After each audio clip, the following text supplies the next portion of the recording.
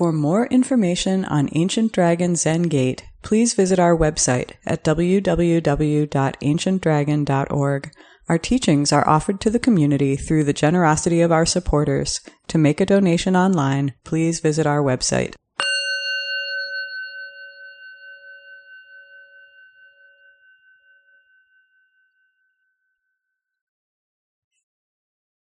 All my ancient twisted karma from beginningless greed, hate, and delusion, born through body, speech, and mind, I now fully avow. All my ancient twisted karma from beginningless greed, hate, and delusion, born through body, speech, and mind, I now fully avow. All my ancient twisted karma from beginningless greed, hate, and delusion, born through body, speech, and mind, I now fully avow.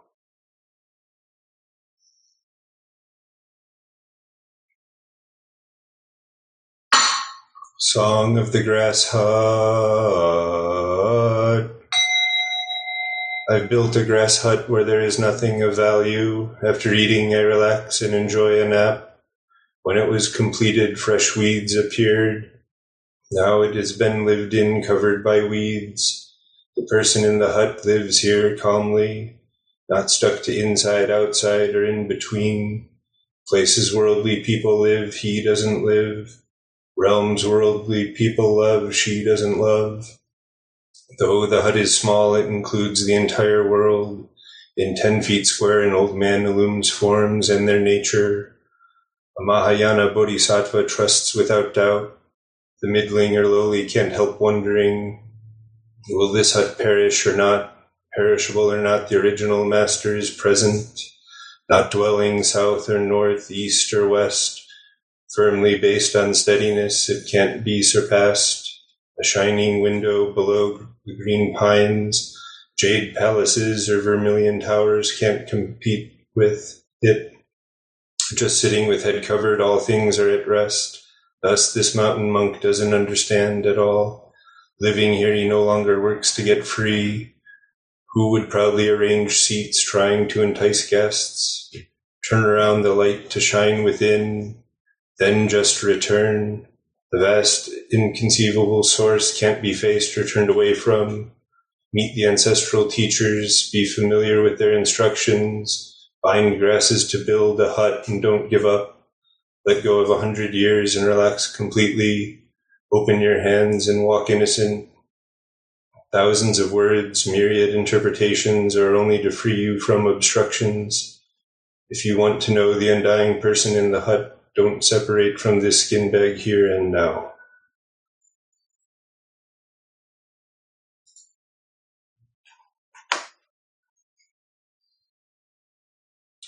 May all awakened beings extend with true compassion their luminous mirror wisdom. With full awareness, we have chanted the song of the grass hut. We dedicate this merit to our original ancestor in India, great teacher Shakyamuni Buddha, our first woman ancestor, great teacher Maha Prajapati, our first ancestor in China, great teacher Bodhidharma, our first ancestor in Japan, great teacher Eihei Dogen, our first ancestor in America, great teacher Shogaku Shunryu, the perfect wisdom Bodhisattva Manjushri, to the well-being of all those afflicted with ills, and peace pervading for all peoples of the world.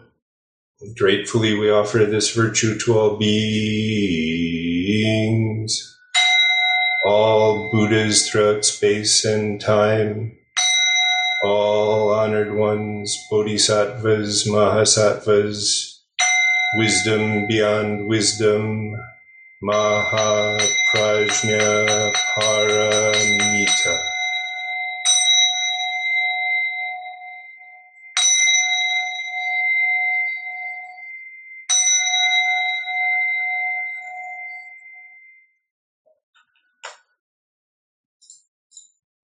When Taigen is ready, he'll introduce tonight's speaker.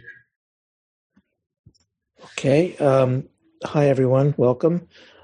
So our speaker tonight is Brian Taylor. I'm very happy to have Brian giving a talk. Brian is on our board. He was previously work leader at Ancient Dragon and also happens to be an Episcopal minister. So Brian has many talents and will speak to us tonight. Thank you, Brian. Thank you, Teigen. Thank you for inviting me. Please let me know, anybody, if the sound isn't enough for you. I'll try to speak up. Okay. Well, tonight I'm going to focus on the chorus of a particular song because it's been going through my head a lot in the last few weeks in relationship to a certain practice that I've been involved with for a while now, and this practice has been more vivid in recent weeks and even months. And the song just seemed to capture something about it, about the practice. So it's a Bob Dylan song, and for those of you who are younger, I do realize that this is very old at this point. 60 years old, this song, written when he was 22. It just dropped out of the sky into his head. You know, this song is it's really a hymn. It's like a transcendentalist hymn. If Emerson or Thoreau were to write a hymn, it would have been like this. It's a kind of a nature hymn, but it really directly has to do with an aspect of our practice, at least for me. So I'm just going to play a little bit of it first, and then I'll talk about it and maybe return to it. Here's how it goes, and let me know if you don't hear it. But it should be just fine. Lay down your weary tune, lay down. Lay down this song you strum and rest yourself neath the strength of strings. No voice can hope to hum. Struck by the sounds before the sun, I knew the night had gone. The morning breeze like a bugle blew against the drums of dawn. Lay down your weary tune, lay down. Lay down the song you strum and rest yourself neath the strength of strings. No voice can hope to hum. Okay. So as I said, I want to focus on the chorus. The verses are wonderful, and they go. It starts out, as you heard, the first verse about the dawn. The second one is about the ocean, the sounds of the ocean, crashing waves like cymbals. And then the sky, the crying rain like a trumpet sang. And then the leaves and branches overhead. And finally I gazed down in the river's mirror and watched its winding strum. The water smooth ran like a hymn, and like a harp did hum. So the chorus again, lay down your weary tune, lay down. Lay down the song you strum, and rest yourself neath the strength of strings no voice can hope to hum. So as I said, this is really for me about practice, at least the way I'm hearing it now. And at first glance, it could be, you could say that it's speaking to an aspect of practice that is somewhat simplistic. Which is, chill out, let go, rest in nature, rest in Buddha nature. That's it. And, you could say that's simplistic, but it's not easy. and it's something that Teigen thankfully says something along those lines at the beginning of each session. which is a very helpful thing to hear at the beginning of a session. I don't know about you, but I don't think I've ever mastered the basics, and I have to keep returning to the basic things, the simplest things, to beginner's mind over and over again. It's also true that there are nuances to simple things like this in terms of practice. And so it's something that while it's a simple message, there are nuances over time that are really never exhausted. So I want to take each phrase, some of the words, and just tease them out a bit. Lay down your weary tune. Lay down the song you strum. The way I have heard this recently has been in terms of my own weary tune. You know, there's I probably have more than one, but one in particular I've been aware of more recently that I can get so tired of, that is just this weary tune that is a way that I am, a way, and it's, you know, the thing about that's so kind of embarrassing but wonderful about Zazen is that our weary tune is presents itself without end as we sit and see what's happening in our brain and in our body and our emotions, and then we start to see it in our lives, in our behavior, and you know we become more and more aware, hopefully, of what we do and what kind of difficulty it causes for us in our lives. Our weary tune, and for me, you know, just so you have an example, and you can be thinking about your own weary tune that you would like to lay down. I just, like most people, you know, I want things and I don't want other things. And I apply preferences to how I think life should go for me, or how I want it to go for me, how I feel about specific circumstances, things coming up in the future, what I want and what I don't want. In my case, that was laid down at a very early age, and it had to do with emotional survival. I had to... how can I put it? I had to make sure that things would go my way, because they weren't, and nobody else seemed to be doing it for me.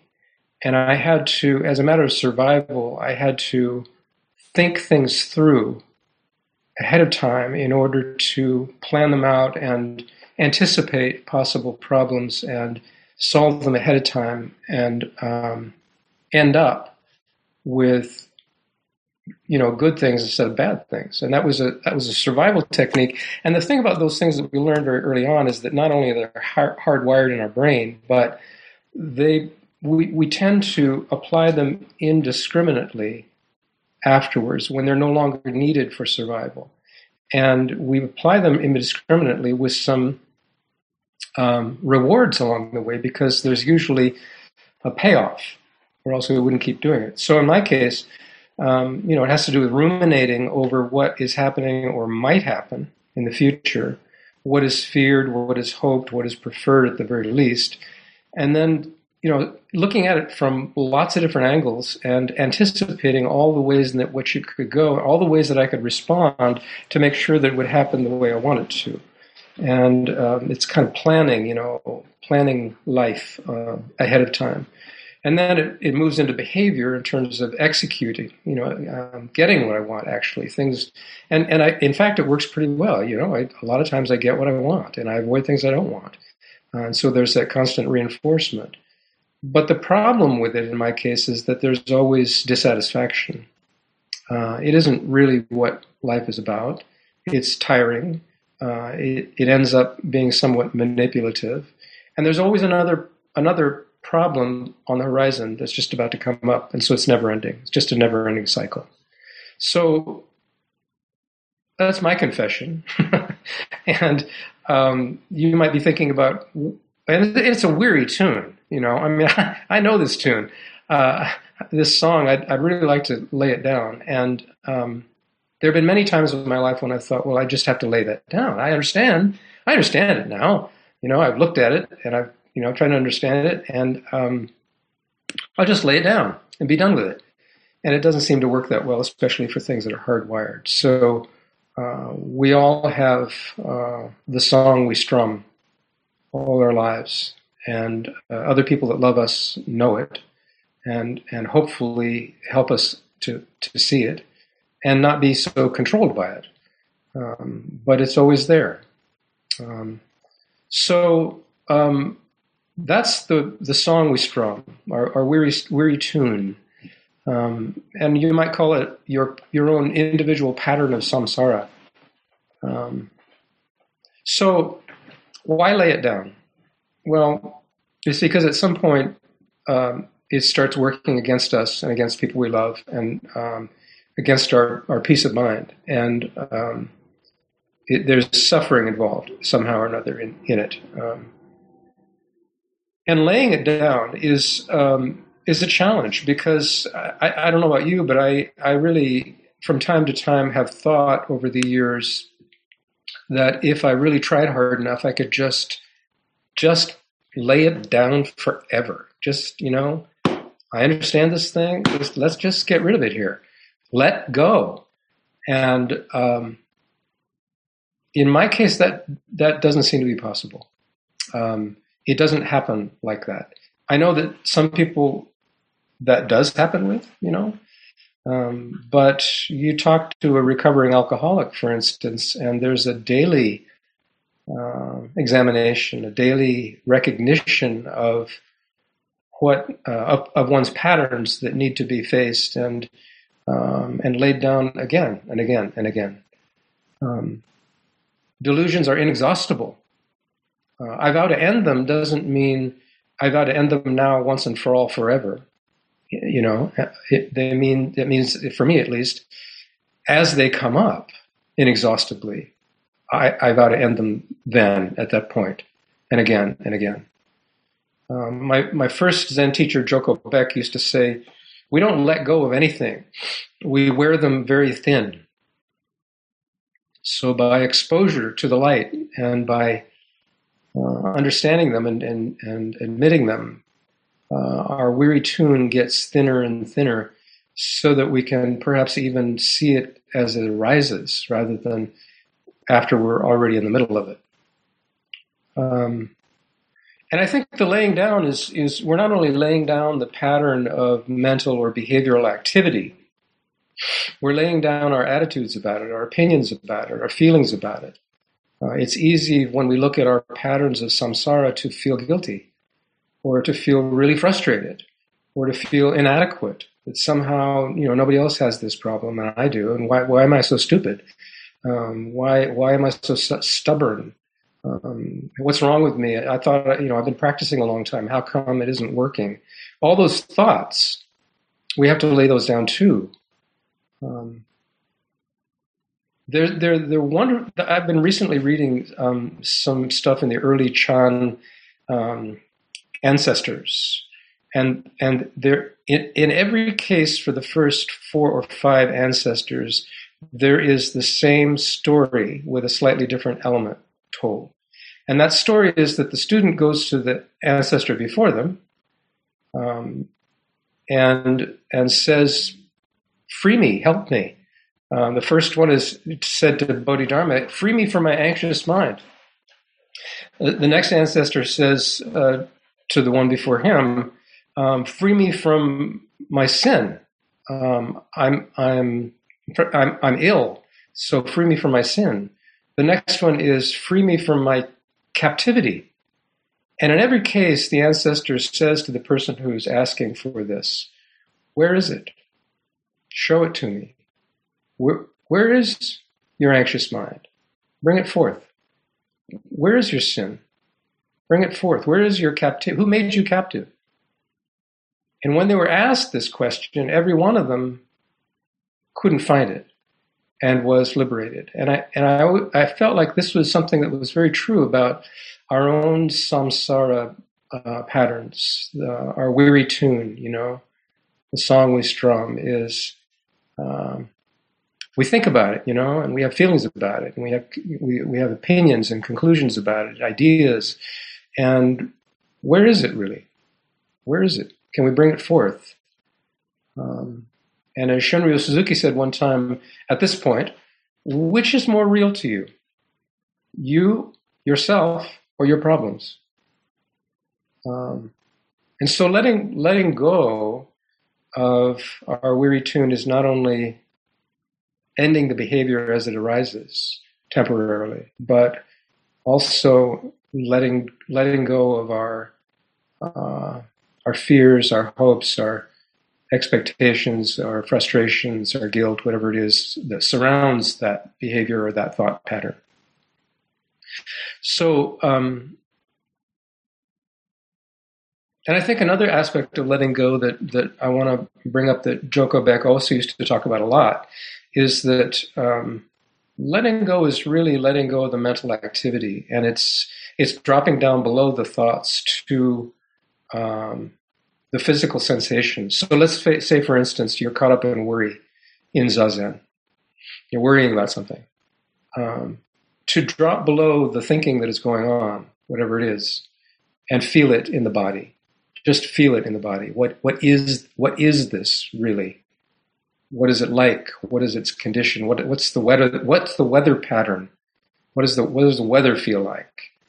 To feel it physically is to let go of the thinking pattern that is a part of it, and we're left with the physical pattern, the physical habit, and that's something that is much simpler.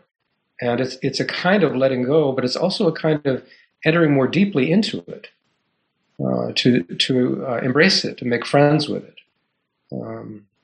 But at any rate, it does tend to let go of the reinforcing thought patterns that to keep it going. So the next phrase in Dylan's verse is "rest yourself neath the strength of strings," and the first part, "rest yourself." In Zazen, we have to remember to use it as a time of rest, not only physically to be in that mudra, that yogic posture of relaxed alertness, so that we can physically rest, but also mental rest, the great relief of laying down our weary tune and being present to what is in a much simpler way than what our brain typically does. And being with whatever arises, even if it's our weary tune that comes up again and again, to be with it with kindness, with patience, with no ambition to kill it or to change it. And yet somehow resting with it changes it too. Because it's not playing the game that it wants us to play.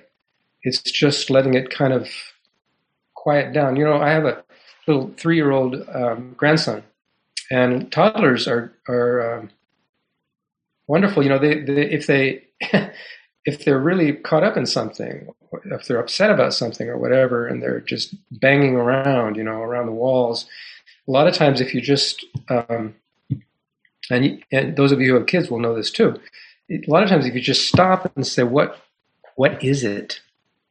Hello, I'm here. What is it?" They will just kind of rest, calm down, And I think that kind of attending in a friendly, patient way to what's happening is a way of resting. The great relief of being seen. The next phrase is "rest yourself neath the strength of strings." I always thought this was a curious line. You think of resting on something, but this is resting underneath the strength of strings that no voice can hope to hum. What are those strings? In the song, the Dylan song that I'm referencing here, it's nature, and in our Zen tradition.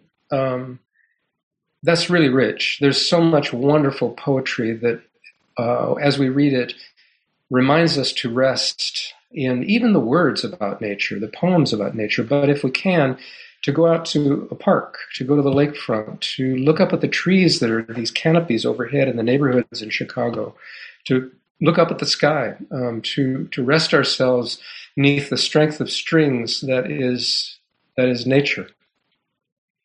But it also might be the strength of strings that we call big mind or Buddha nature, or higher power, or some people call God. To feel the actuality of something much bigger and more mysterious than the personal self and all its little problems. Another aspect of strength of strings that no voice can hum is what is called tatata, or suchness, or thusness, or isness, the concrete reality of this here right now. To move out of our thinking, our problems, our mental activity, our opinions, our hopes and fears, into the sound in the room, the light in the room, the chair that we're sitting on, the people that are surrounding us, the feeling of being alive. It's a great relief, and it's a resting place. Just this, as it is. And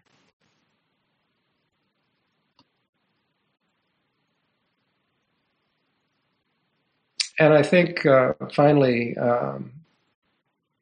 the strength of strings that no voice can hope to hum. I hope that something of what I'm saying is making sense to you, but it's really hard to talk about. It's hard to talk about all this stuff, and to begin to talk about suchness and letting go and resting in it. And what is it? What is it we rest in? What is Buddha nature? I can't explain it. I can't control it, certainly. I can't define it. I can't guarantee it for myself. I can't create it, at the drop of a hat. If it were my creation, that would just be another production of the ego, right? Another production of my samsaric weary tune, another version of my weary tune. So it's a mystery, and we somehow yet rest in it. So let me play just one more time the chorus here. Lay down your weary tune, lay down. Lay down the song you strum, and rest yourself neath the strength of strings. No voice can hope to hum. So, there we are. What about some discussion, questions, comments?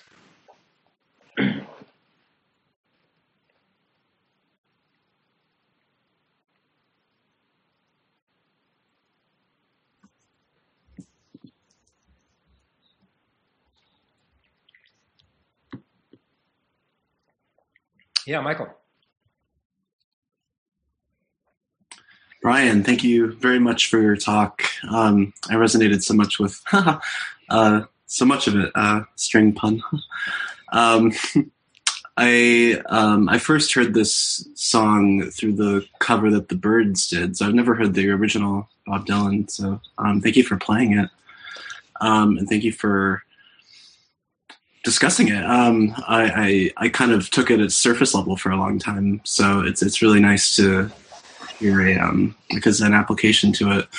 It made me think of kind of two things. One is really how much I related to what you were talking about in terms of trying to lay down your tune. During Zazen earlier, I was struggling myself to lay down my own tune.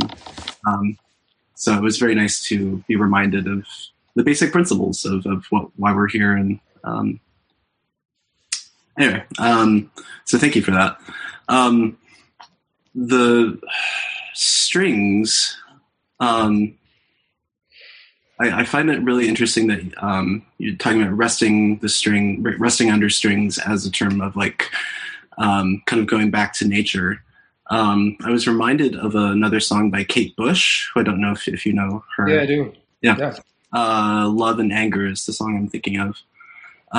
But she peppers her songs with great metaphors, and she talks about, I had to look up the words, but she talks about two strings speaking in sympathy. And if I may read a blurb of the lyrics, it says, can you find it in your heart to let go of these feelings like a bell to a southerly wind? We could be like two strings beating and speaking in sympathy. And it reminded me of kind of the similar thing of like that image to me, strings speaking in sympathy is almost like experiencing nature, because you're experiencing physics or something, but, you know, very aesthetic or even a physical thing that happens. But then, you know, letting go of things in such a way. And I don't know, it just reminded me of that. But yeah, I always enjoy your talks. I struggle myself with anxiety, and I every time that you've talked, I feel like you're speaking exactly what's going on in my head. So it's very nice to hear someone else kind of articulate it. So thank you. Well, you're welcome. Thank you. Joe, I think you were raising your hand, and then Devang. Yes, Joe.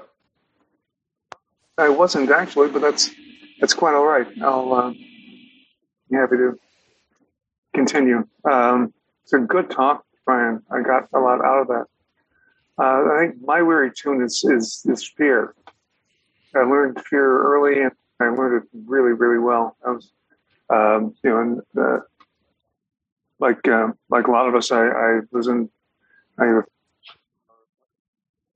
directing myself toward people in situations that, for one reason or another, wanted to scare me, and that is something that was either, I hope it's hardwired.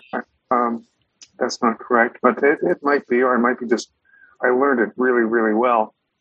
But it's something I'm struggling with. I think that's my weary tune, or one of them. I'm a member of a 12-step group, and they very much stress gratitude as a kind of an anodyne of an antidote to fear. And it's gratitude and fear don't coexist well, I think. So I'm trying to cultivate gratitude. And during Zazen tonight, I was meditating on gratitude, and I had this sense memory of pumpkin pie, which makes sense. I'm an American. I would associate giving thanks with pumpkin pie. So I was very like Michael. You were kind of reading my mind a little bit, it seems like. So thank you very much. Welcome. How do I pronounce your name? Is it Devang? The second way was right. Devang? Yeah. So thanks for the talk. Yeah. And I don't catch reactions ever, like in the moment, the way that you were describing. But what I'm finding, I mean, there's an impermanence to like all sorts of different feelings and whatnot that I have. And regardless of what happens today, it's like I get back to a place of like, okay, so this fear that I had yesterday is gone. I don't feel it right now. Right. So there's like a real impermanence, And the thing like with the fear and the anxiety and all, those are conditioned reactions. And it's like, that's a fact. That's a truth. It's like, I can't do anything exactly about that reaction that I have. But I can. I'm learning, I think, maybe potentially to like pause once that reaction comes and to not necessarily act on that reaction. Right. So it's like the first thing I'm not responsible for, but the second thing I am kind of. And this whole practice, I mean, one of the groups that I go to, they stress like this wholeness that we are, and that's mistakes and all. It's everything about me, just everything about me, whatever it is that comes. The problems that I have is like making a problem about everything, meaning, oh my God, how could I still be doing this thing? And that seems to cause more trouble, But again, I mean, this whole practice right now, like with the meditation, with like I was saying, exactly with the reactions and what they are, and the fact that I don't still feel yesterday's whatever, disappointment and all. So I hope as I keep going forward and stuff that I might actually be able to catch a reaction in the act, but it never happens. I don't think it's ever happened, I think you go ahead, finish. Yeah. I think sometimes what I am noticing maybe though is that like I'm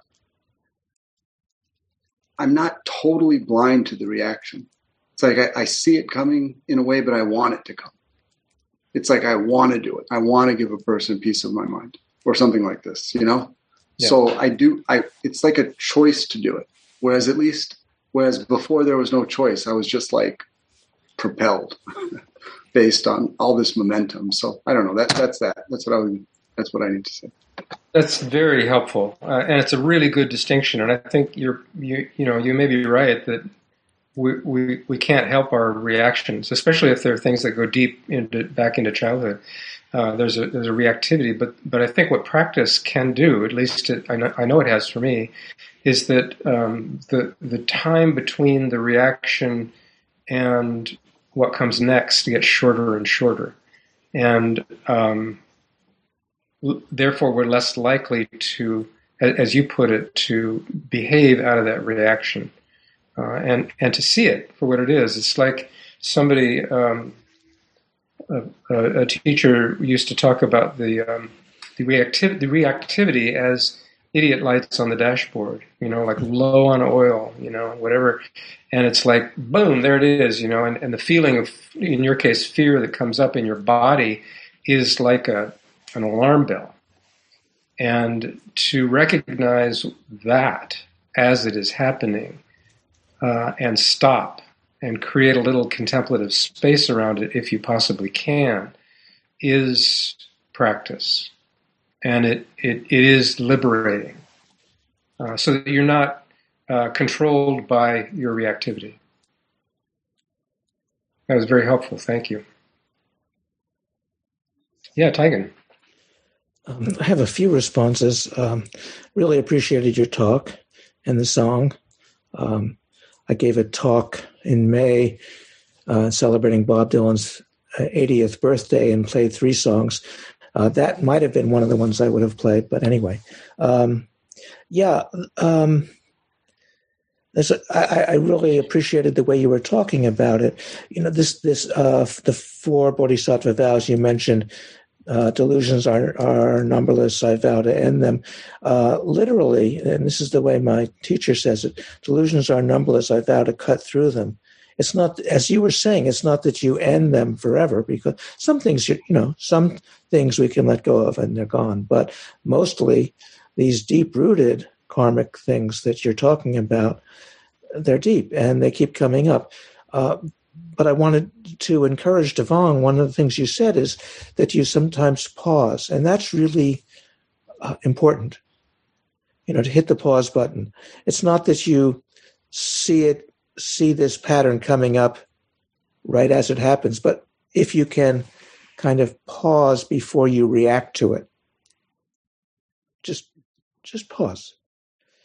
One of the gifts of Zazen is just breathing. So, in the middle of some karmic pattern, just to take an inhale and exhale, and just, it's a way of giving some space around it so that you don't have to act based on it. It's maybe that you don't see it coming, or you don't even see it as it's there, but then when you feel it, and part of Zazen is also that we start to feel these things in our bodies, as Brian was saying. So, what you said, Devang, is important. The other thing I wanted to mention is just this, we chanted the Song of the Grass Hut, and there's this wonderful line there, let go of hundreds of years and relax completely. I don't know if I'm sure Bob Dylan didn't know that chant because I hadn't translated it yet, but yeah, letting go is another way to talk about all this. And maybe you mentioned this, but let go of hundreds of years, relax completely. A lot of times we don't think of Zazen as a practice for relaxing completely. We have to struggle to sit upright and, there's pain during sesshin. But yeah, it's really about relaxing completely. And that means letting go of these karmic patterns. It doesn't mean that they end. It means that you're just, as Joe was saying, can pause around, as Devon was saying, you can pause around them. So anyway, I just as a Bob Dylan fan, thanks for playing some of that song, which is, he's done many, I don't know what to call them, spiritual or mystical songs, but that's his, there's a couple of others, but that's his nature mysticism song, mystical song. And I really love that song a lot. He only has performed it live once in 1963, so he doesn't like it so much himself, but that's okay. Anyway, letting go of our sense of control, letting go of our sense of fear about the patterns. Letting go is very deep. That's the art of practice. So thank you for your talk and for the comments. Thank you, Tiger.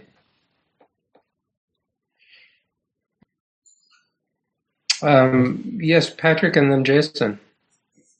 Thank you for your talk, Brian. Like everyone else has said, a lot of what you said resonated. I was wondering if your thoughts on how to lay things down. That might not be the right question, but what I find is like it actually takes like a substantial amount of energy to change that personal weary tune or that broken record, and it's sometimes hard to find.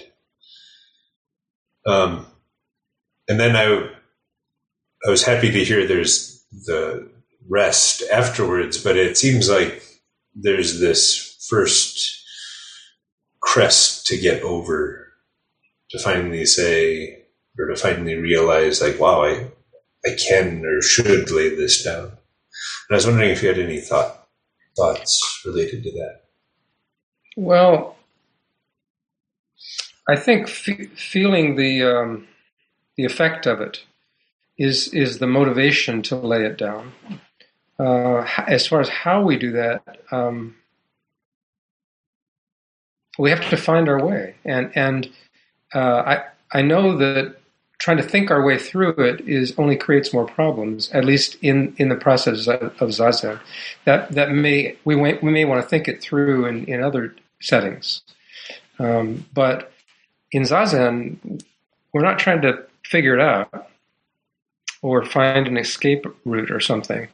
For me, it has to do with seeing that it is happening.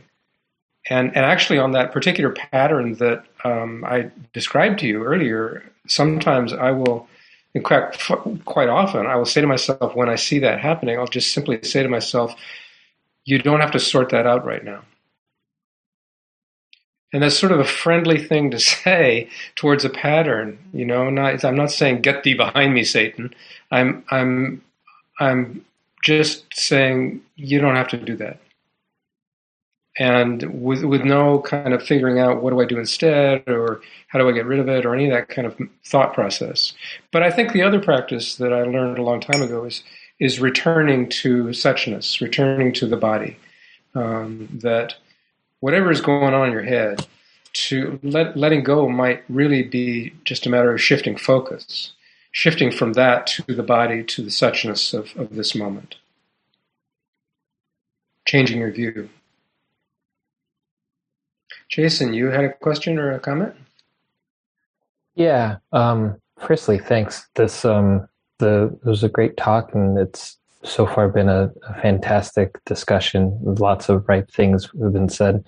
I guess two things kind of commingle, and I'll try to like spit it out and have it make sense, but who knows where it'll land. You said something about Joko Beck being a student of hers, and she was very big into naming things as a way to kind of make things threadbare. And I find that to be such a kind of organic way of just showing the causality of impermanence of feelings. Like, oh, that's anger there. Oh, wait, where did it go? Like just actually pointing it out just somehow does something alchemically to it, or allows that alchemical process to happen anyways. But going back to the song, so it lay down the song you strum and rest yourself neath the strings of the strength of strings. It's in how you are reading the strength of strings as being nature. The song that you strum, whether or not it's fear or anxiety or rejection or loneliness or alienation, that's played on nature. That's played on the guitar. That's played within the thing that you actively use that thing and are resting under that. So in some way, there's like this is the part where my words are probably going to fail. There's an antidote to those feelings within those feelings. And I don't know exactly where that happens, but I have experienced massive anger and rage in Zazen and become a pillar of fire, and then just been cooled just by saying I'm angry. Mm-hmm. So that strength of strings, I think, is within the feeling of rejection or fear or whatever it is that you're feeling, and not pushing it away and not doing anything with it, but just saying hello. Right. Saying hello. That's good. Yeah, and I think there are different ways of that practice of naming is really interesting. Joseph Goldstein, I believe, was writing one time about taking away the self in that by saying, instead of saying I am angry, say angering,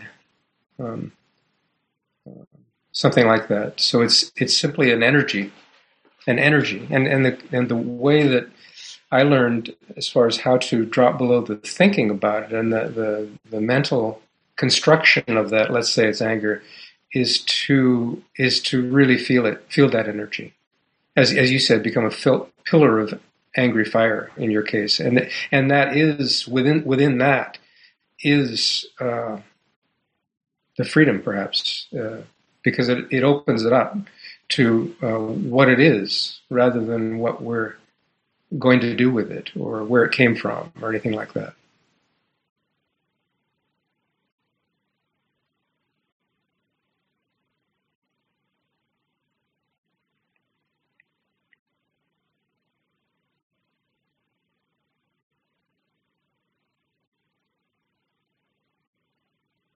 Yeah, Jason, go ahead. I have another question.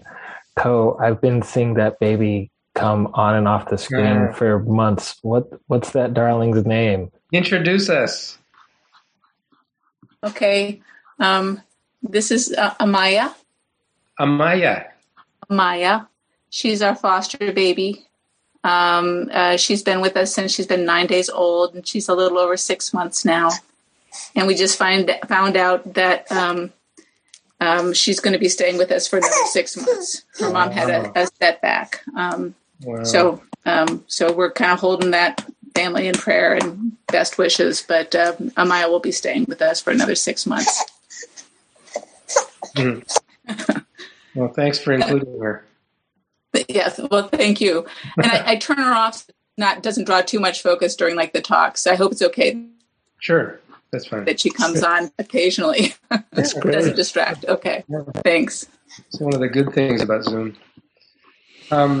Before I forget, in the chat room, I posted a link to that song, which you can listen to through YouTube. And I also posted a PDF of the lyrics themselves. I mean, you can get those online in a second, but this is a handy way of accessing them if you want to.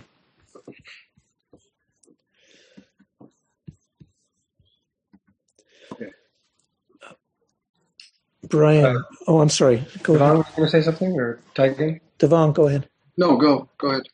Yeah, Taigen? Oh, I was just going to say, you were talking about feeling, when one of those patterns comes up, just to feel it, when you were talking about the aspect of, not thinking about it or figuring out, but just how does it, just the somatic aspect of it. And I have numbers of times, some of you heard me recommend as a mantra, or you could take it as a koan, just to say to yourself in Zazen, how does it feel? Speaking of Dylan. That going back to Jason's point there of I don't know if I'm interpreting what you said correctly, but or accurately in terms of what you're trying to say, but within the problem itself is the liberation that if I'm having a down day, if I'm feeling kind of blue, kind of depressed for no particular reason, it's just there. I'm really kind of in distress the more I am in my head about it. What is this? Where's it coming from? How can I fix this? Why does this keep happening? Is there some solution? Maybe I should do this. I'm really in distress as I do that. When I feel the blue, it's a huge relief. And it is the liberation. In fact, I'm more free and more centered after I've done that than I normally am when I'm feeling happy. It brings me to that place. Is that kind of what you were trying to talk about a bit? Yeah, essentially. And I'm glad that you brought up blue because, the blues is probably the most liberative music possible. And it's all about the worst things in all of our lives. And we all share them more or less. But it's hard not to love the blues. Everyone has to love the blues.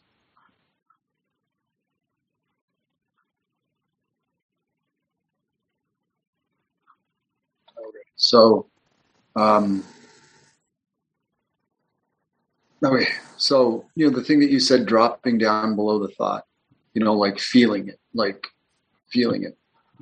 There's no time. That's what I feel like at the moment. Okay. And I know from practice, it's like the thing that I'm all overwhelmed and distraught about that happened at work. During that time, all it is feeling thought, feeling thought, feeling thought. Then as soon as I get to the meditation, things open up for sure. There's much more going on than feeling thought. Yeah. So it's positive that on the cushion, I can see that, and it's like, oh, okay, yeah, fine. So simple, easy. Yeah. It's not so simple, easy like in real life. Absolutely. And I've been doing this for 7 years. Yeah. And there seems to be such slow progress, I would say, maybe. I guess it's very encouraging, though, that there is just one life.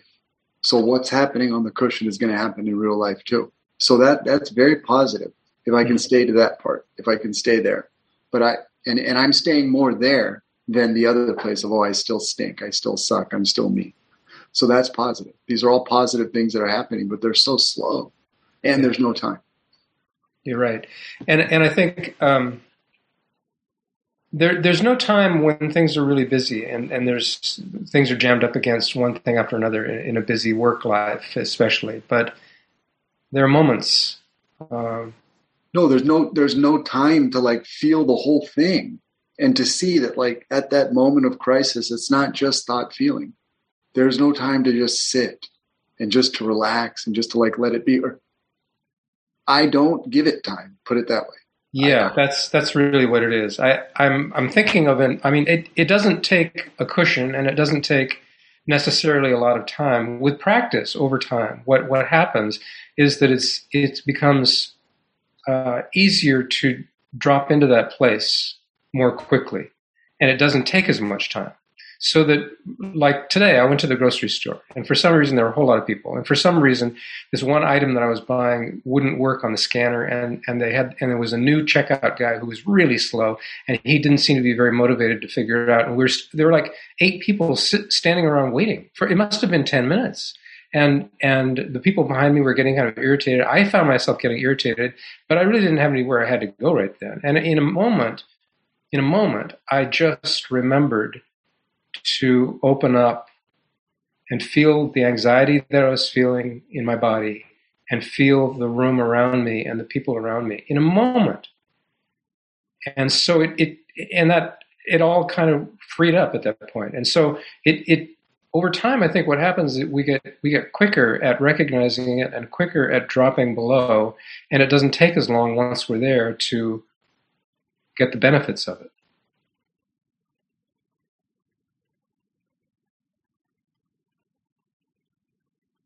How are we doing on time, by the way? Speaking of time. When do we normally... It's probably about time to wrap up and do our closing Bodhisattva vows. But if somebody else has something to say, I think... Anyone who hasn't spoken yet, or any last words?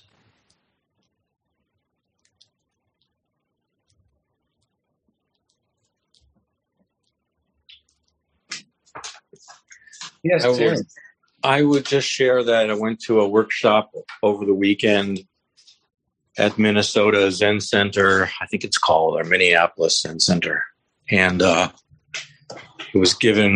workshop was given by Norman Fisher. And he was presenting some of his essays that he compiled, I guess, in his latest book, or recompiled old essays. And one of them was an ode to jazz. And so I have heard that Bob Dylan was influenced by Black musicians. Sure. And so I just, your talk tonight about music, I really appreciated it. And I connected it with Norm's essay and the influence that blues and jazz has had in American music, American art, everything American. Yeah. So that's right. Yeah. All that roots stuff is really deep, really is. And it's part of our national character and our individual character if we've grown up here. Thank you. All right. Thank you, everybody. Patrick, could you lead us in the 4 vows? Yes. Then we'll have announcements.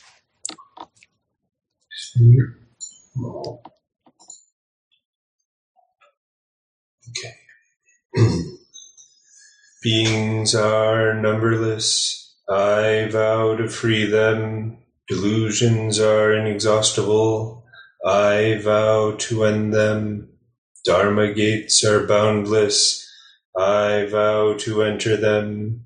Buddha's way is unsurpassable. I vow to realize it. Beings are numberless. I vow to free them. Delusions are inexhaustible. I vow to end them. Dharma gates are boundless. I vow to enter them. Buddha's way is unsurpassable. I vow to realize it. Beings are numberless. I vow to free them. Delusions are inexhaustible. I vow to end them. Dharma gates are boundless. I vow to enter them. Buddha's way is unsurpassable. I vow to realize it.